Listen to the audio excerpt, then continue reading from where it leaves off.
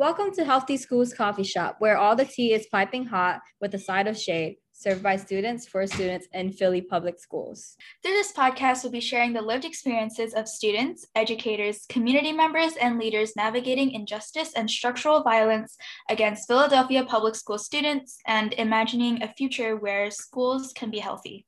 Actually, healthy. This podcast is created and produced by youth organizers in Viet Lead's Healthy Schools campaign. Ethan, Alina, Peter, Christina, Candy, Ryan, and Quinn. On the menu, we have episodes under COVID-19 and toxic conditions, democratically elected school board, and tax abatement and pilots. I'm one of your hosts, Candy. I use she, her pronouns, and I'm a Chinese American rising freshman at Temple University. I started working with Viet Lead in the summer of 2020, interning with them through the RICE program, and I was interested in healthy schools advocacy work since I've learned about the toxic conditions our schools are in. Philadelphians deserve better schools that don't poison their occupants. I'm Ethan, your second host. I go by he, him pronouns, and I am an Indonesian American rising junior at Central High. And my first time working with Viet Lead was at the beginning of 2020, as I was a volunteer for their TUT event. And I decided to join them after and decided to advocate for healthy schools with them because of my lack of knowledge and for the many staff and students that have been horribly affected by their unhealthy school environment.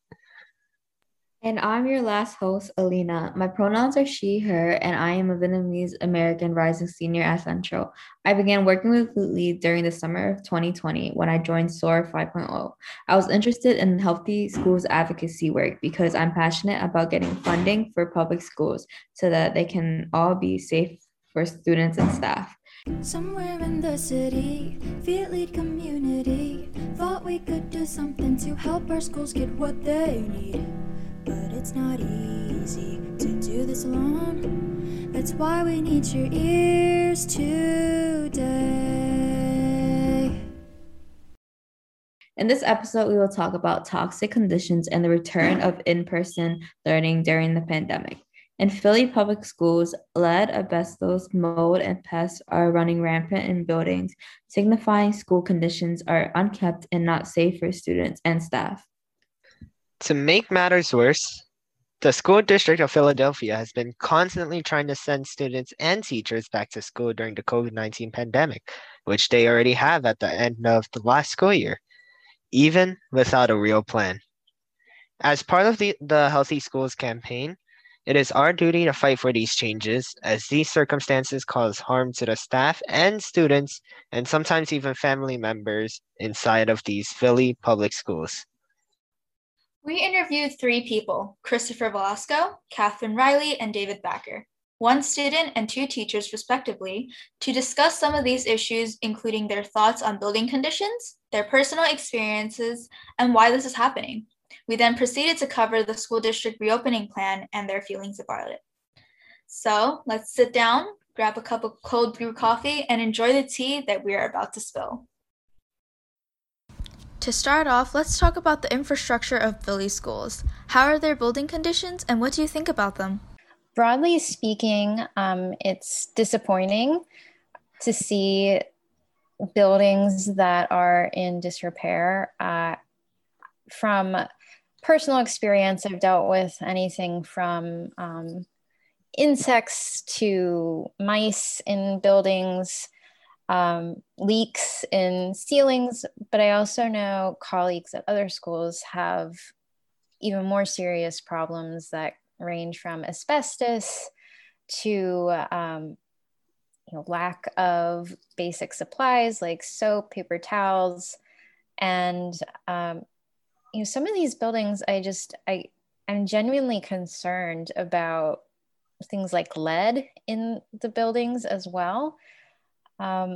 So I would not give the building conditions any vote of confidence in the city overall.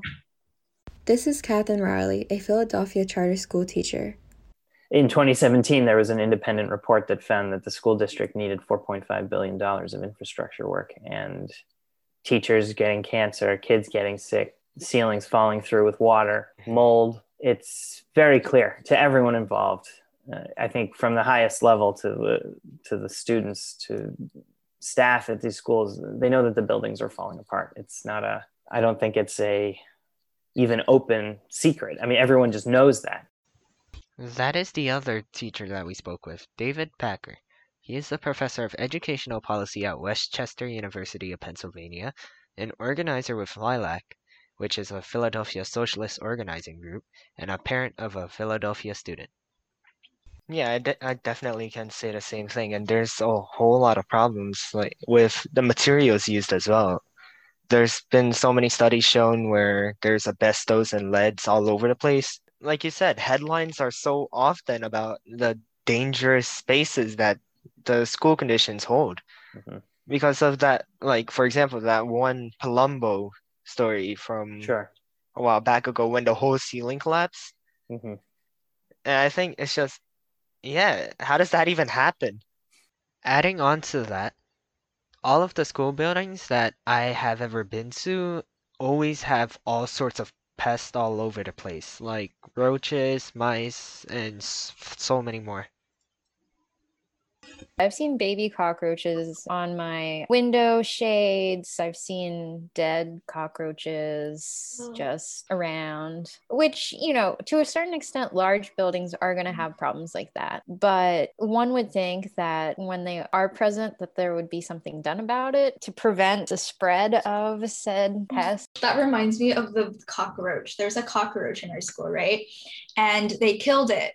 And then they made an Instagram account out of it, and it was like Rip Benvolio. One of my early experiences teaching in the city, at the end of the day, I was cleaning up my classroom, just sort of sweeping up bits of paper and arranging desks. And out of the corner of my eye, I saw something move. And thinking for a moment, it was just, you know, I was tired at the end of the day. But lo and behold, it was a mouse that apparently some people knew about that would be in the particular part of the building I was in. I can share that same story with you, actually. I think it was about last year. There was a mouse inside of my advisory class, and apparently it housed itself right next to where I was sitting. It just kind of goes to show how normalized it's become, and I don't think it should be normalized because everyone there was so lighthearted about it. They say like, oh, this is usual. They even tried to make it our class pet. I don't know if they ever set up traps or attempted to deal with the problem, but I don't know what the building would be like now without having people in it for over a year. Public schools have been like this for decades and have greatly affected the people that attend on a regular basis. How are students and teachers being affected by these conditions? The condition of the school is not the best. It's kind of, I don't know if you've ever been because the Elite has programs in Furnace, so I am in Furnace, and some of the classes are not really good. I can't explain the structure of the whole school, but there's like I know like there's a teacher that has asthma, and some of the classes that she's in, there's the walls are all ripped, and they throw these chemicals that cause her asthma to, like, I guess, go more worse, or she gets more sick. Our school is really old. It's about 100 years old, I guess. And it has never been like kind of fixed or anything about any parts. That was Christopher Velasco, a rising senior at Furness High School. Why are building conditions the way they are? There's a clear story, I think, of how it happens. And this is something that I've been researching. It's that, well, to take care of your school buildings, you need money. And you also need a city infrastructure that's capable and of organizing a massive infrastructure projects like this. But also that capability, behind that capability is political will, organization, and proper funding. And the school funding in Philadelphia is a mess compared to surrounding school districts. The inequality is off the charts. And when it comes to infrastructure in particular, first of all, infrastructure is like a massive project, right? Building buildings, taking care of buildings, lots of resources, and it's they call capital intensive. There's a lot of money that's required up front to be able to do this, to kind of hire enough people, get the right kind of materials. And not only is school funding in terms of taxation unequal for the kind of year-to-year operating costs of the schools, and that problem derives from property values and property taxes, which when you have the poorest city in the United States, you're going to have problems with respect to being able to get enough money out of your property value tax-wise to be able to take care of your year-to-year budget costs when it comes to schools. But there's another thing that's also rooted in property values and city revenue, but that's being able to get loans, to be able to get credit up front, to be able to pay for these huge infrastructure projects. And school districts get credit ratings like people do. Like people have a credit score. People who they either don't make a lot of money or they can't make payments on their debts get low credit scores, which means that it's riskier to give them loans. And when it's riskier, they get a higher interest rate, less available funds, that kind of thing.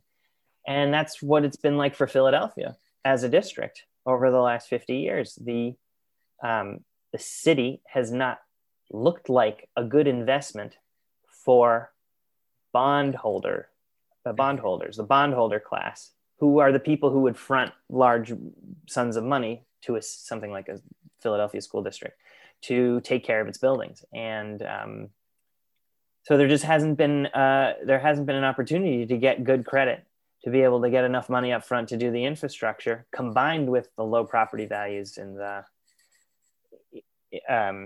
when it comes to property taxes. There just hasn't been enough money. So you get this $4.5 billion problem over a period of 50 years, people getting cancer, the ceiling falls in. That's how it happens. And so it's a really deep problem.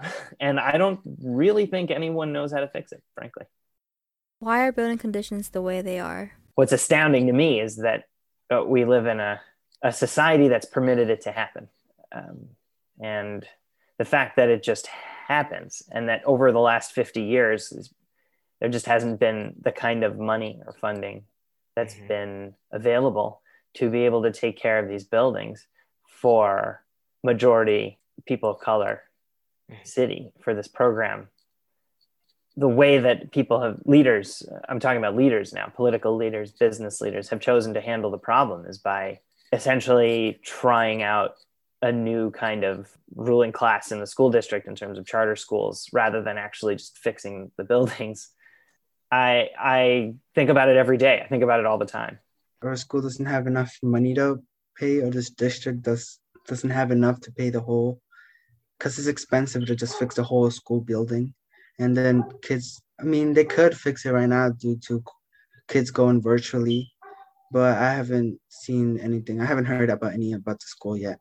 I'm at a point, me personally, I feel like even if there were loans, enough money to fix everything up, I just have a feeling that there's going to be a point where the school district starts neglecting the buildings again.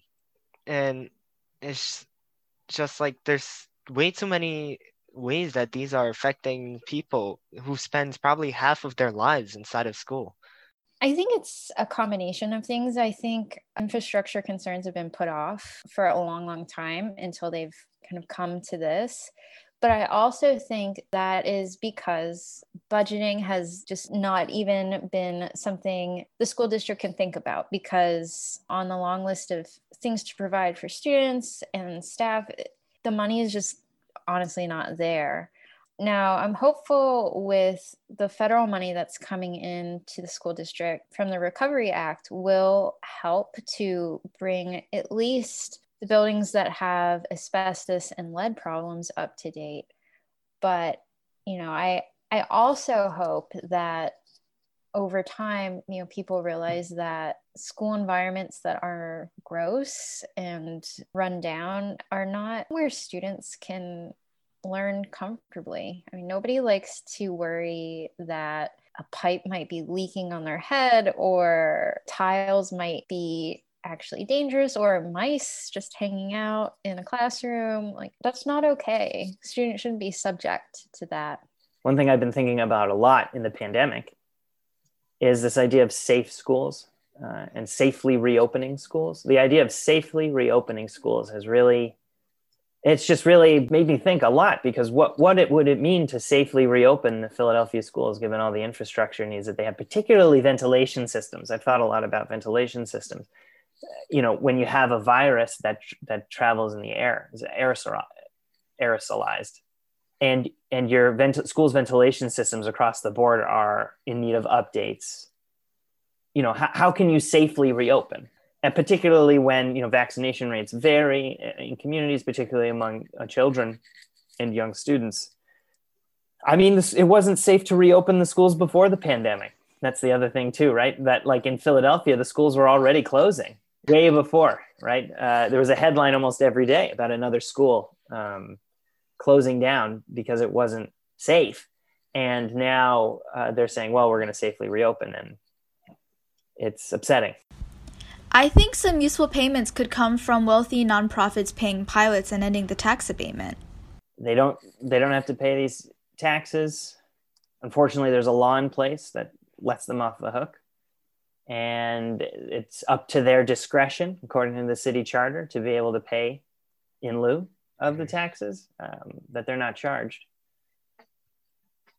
And they don't do it, right? So, you know, there's been really great organizing, as you know, to try and pressure them to pay these. And Penn recently, you know, offered $100 million, which sounds like a lot of money.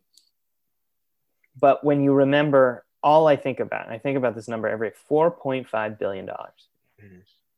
$4.5 billion. That's not even 10%. I mean, it's barely a fraction of a percent. I mean, it's so small. You know, it's, you know, and the tax abatement, again, property isn't taxed the way that it should be. It was a policy that was put in place in order to grow in order to grow the city, which in fact did grow. And property taxes have increased pretty significantly. And, you know, it would generate revenue. Would it generate $4.5 billion right now? Probably not. I actually, in fact, know that it wouldn't, even though, I mean, of course, these things are what we should be fighting for.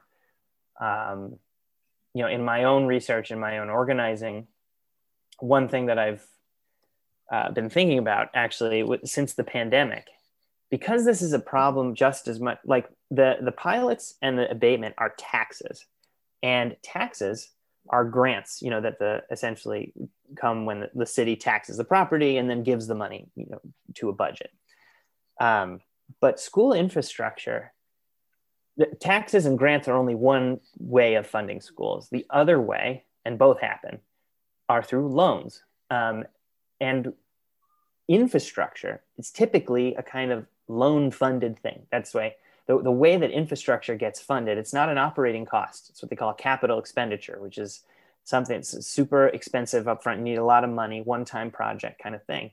And that means I think we need to think about, we need to think creatively about how to get the right kinds of loans for what we need in terms of school infrastructure. And something really neat happened in the pandemic, which is that the Federal Reserve of the United States, it's a reserve bank, central bank, started a program called the Municipal Liquidity Facility, which was meant to provide low-cost loans. Well, it wasn't meant to provide low-cost loans, but it was meant to provide loans to local governments in the pandemic, to provide liquidity to municipalities. And the program was structured in a way that the loans were not low cost, and it was a lot of barriers to entry on the program. But the idea around the program really opened up this possibility, which is that we should demand that the Federal Reserve provide no-cost loans to municipalities for this kind of problem. we could get the kinds of sums that we need at the rates that we deserve as a school district for this project if the Federal Reserve were to create a program for it. And I think that adding that demand, there's ACRE, the Action Center for Race and Economy, and the group I organize with Lilac. We've been working on this demand because I think we need to add it into the kind of suite of demands, like with the pilots and with the abatements, to be able to get the right kind of money to solve this problem. Gramsci says that we should have pessimism of the intellect and an optimism of the will. So when we're fighting for these kinds of programs and we're fighting for justice in general, that kind of pessimism, is really important. But there's also, I think, maybe an optimism we have to try to maintain as we do that and as we fight for these demands. I have this dream, it's almost like a fantasy, where the city is able to get a huge no-cost loan from an entity like the Federal Reserve. It's not a private bank. There's no fees associated with it. It's just credit from the federal government to be able to take care of our schools. And that the district pulls together with unions in the city, construction unions, trade unions, but also the movement ecology on the left. And everyone kind of comes together, and there's this there are construction sites around every school, that just blossom like flowers. Employment increases because you need to hire tons of people to work on the schools. And suddenly in communities, they see all of these new materials coming into the schools, their friends and their family are getting hired to work on it.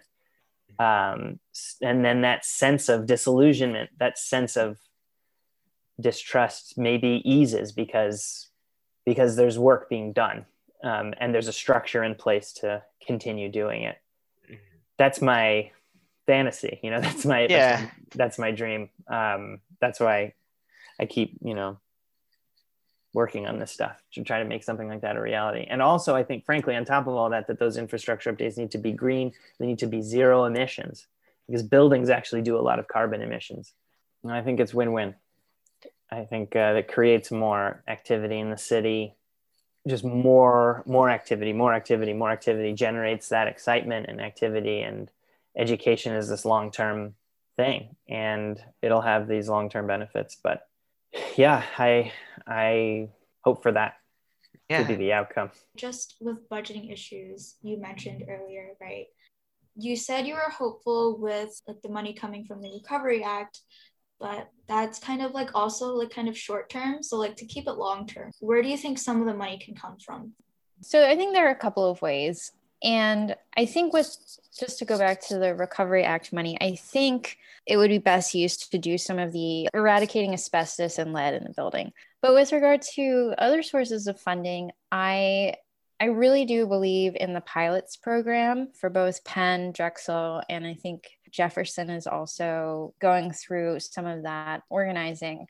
But I also think something that's particularly effective would be to cut ties with Wall Street. So when I say that, the loans that big corporate banking offer to the school district, the amount of interest that the school district has to pay is well into the millions. And if the school district cut ties with those lenders and was able to receive low cost or no cost loans, meaning no interest, then I think the city would be able to actually have much more space in its budget, because it wouldn't be just paying it out in interest to these places. I think that's one of the big potential places for budget money. But I also think we need to end the tax abatement in the city, that there's no reason why it should exist, especially when there are buildings that are just in really bad shape.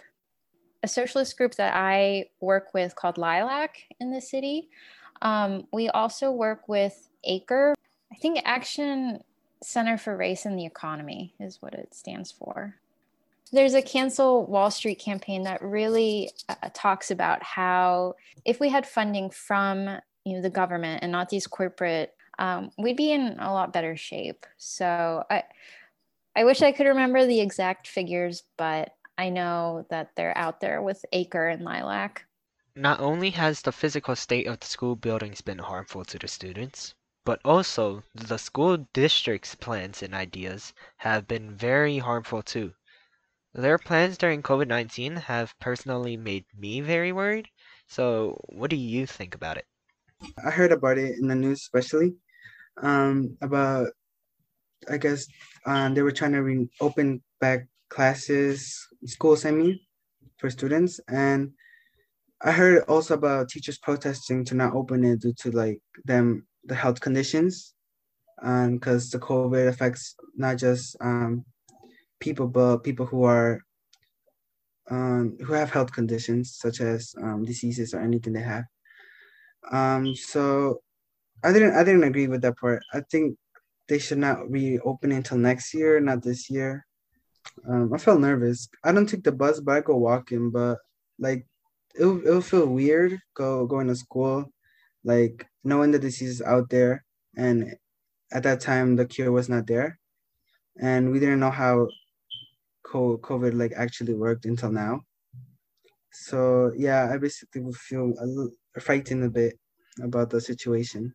Do you have like any like younger siblings or anything that had to like go back to school early? And yeah, I have two siblings. They're small. They go to BK, so they go to school. It's small. There's not that many kids going to the school. So, but I sometimes feel scared because I know they can't contact the disease that easily, but still they can bring the disease at home, and like my parents can be vulnerable to the disease because my mom has health conditions too. So I'm kind of afraid of that. When did your siblings like go back to school? Like in early, like 2 months ago, they're like going to school. I mean, I miss school. I don't like doing virtually, but it's still scary due to the disease. Some of my teachers, in fairness, protested also because of the conditions in our school. And I don't know where they went, but they protested about our condition in our school because it was really bad. Like, I don't know how to explain the condition in our school, but yeah, they didn't want to go because some of them have health conditions and they're afraid to get COVID, which could cause their family to endanger. You know how they wanted like to reopen and like hybrid and all that. Did you feel like a lot of students had a say in all of the decision making? So I mean, us students, we didn't like they didn't like, I guess they didn't hear us or anything. They didn't care about our opinion. Do you know like if they included like your parents or teachers' opinions also? Parents and teachers, but not that much of the students. I do not think they are well thought out. I do not think that there was much effort to connect planning with the school communities, teachers, parents, and the students. In my particular case, I have been sort of distanced from the plan. So my school is not going back in person in any form this year. But, when I hear about teachers doing a hybrid learning model where they have maybe 2 or 3 students in the classroom and the rest virtually, while having to go into the buildings themselves, I truly do not understand the benefit. I recognize that parents have had a hard time with childcare and balancing work from home, but I also feel like it's so short-sighted because it still puts teachers at risk. Schools that have opened have had to go back onto a virtual platform because someone has been exposed or sick. And even from sort of the educator's perspective, there's no really solid evidence that shows that learning in person is the ultimate way. Now, given the choice in a normal time, I would say, yes, I'd prefer to teach in person, hands down. But after being virtual since last March, I think disrupting schedules and routines is more detrimental than trying to figure out how to communicate through Zoom. All of my teachers, I feel like they're kind of used to online now, and they're frustrated that they have to like go back next week and like try to make everything back to school again and bring all like their books and stuff. Yeah, for sure. And I mean, it's like I said, with procedures, it's, everybody gets into a routine and then all of a sudden you have to figure it out from scratch in the last quarter of the school year. Relatedly, I think that what I've also learned recently about standardized testing being part of the return plan, that is extremely frustrating because that is additional instructional time that's lost. And given that I think the graduating classes of 2022 and 23 are now required to pass keystones and their classes in different combinations in order to graduate. And I feel that it's a big risk still for students, but I just think it was poorly planned out. I think it was a rush decision just to go back for going back's sake. And I truly don't think that school communities were involved. I think part of this sort of rush at the end, I mean, as teachers are getting vaccinated, which is great, and I'm one of them, but I think it still doesn't consider, students. It doesn't consider, I personally, when I go to work, I take SEPTA. So, all the people that could come in contact during commute, I think more than anything right now is a time to be better safe than sorry. Now, why do you think that the school district of Philadelphia plans were rushed or ineffective? Well, I think, even going back into, I think, February, when there was another push to go back, teachers protested. And it was, I think, the K through second grade teachers were outside of their school buildings teaching in the cold because they didn't want to go back in the building. And logic would suggest that after that, the school districts and administrators would want to have open communication. But I still feel as though that this gradual re-entry into in-person, it doesn't take into account of students, teachers. Procedures are not easy to just suddenly flip on and off. So I think had there been more communication, there would have been a little more care into thinking about what it would mean to go from being in front of a computer all day to suddenly going back. I know some of my teachers are going into schools and still teaching their entire class on the computer. So there's no real reason for them to go back because they don't teach any freshman classes, but they still have to go into the school. I just think that's kind of counterintuitive. There's no real reason for the school district to push everyone back in. But yeah. I guess it was rushed because us students, especially high school students, need to go to high school, I guess, to get their study. I mean, I guess virtually didn't work that much. I've seen a lot of students absent in classes because I go to classes and most students don't even pay attention like me. I also don't pay that much attention because it's boring. But I guess they wanted students to interact more, pay attention more in class, having their educations better. Do you feel like teachers had a lot of support in the beginning when it switched to all online? Yes, no. I think there was at least more grace about it in that people were a little more patient about learning how to use all of this. I did sit through some trainings with how to use different learning tools like quizzes and Nearpod and all of those that students are probably so tired of hearing about. But I think as the year has gone on, not that people have gotten impatient, not that they've gotten less mindful of the challenges of the tech, but I think it's not addressed as intensely as it was at the beginning. As a student, I've always wondered, how has teaching online been for teachers? it's been okay.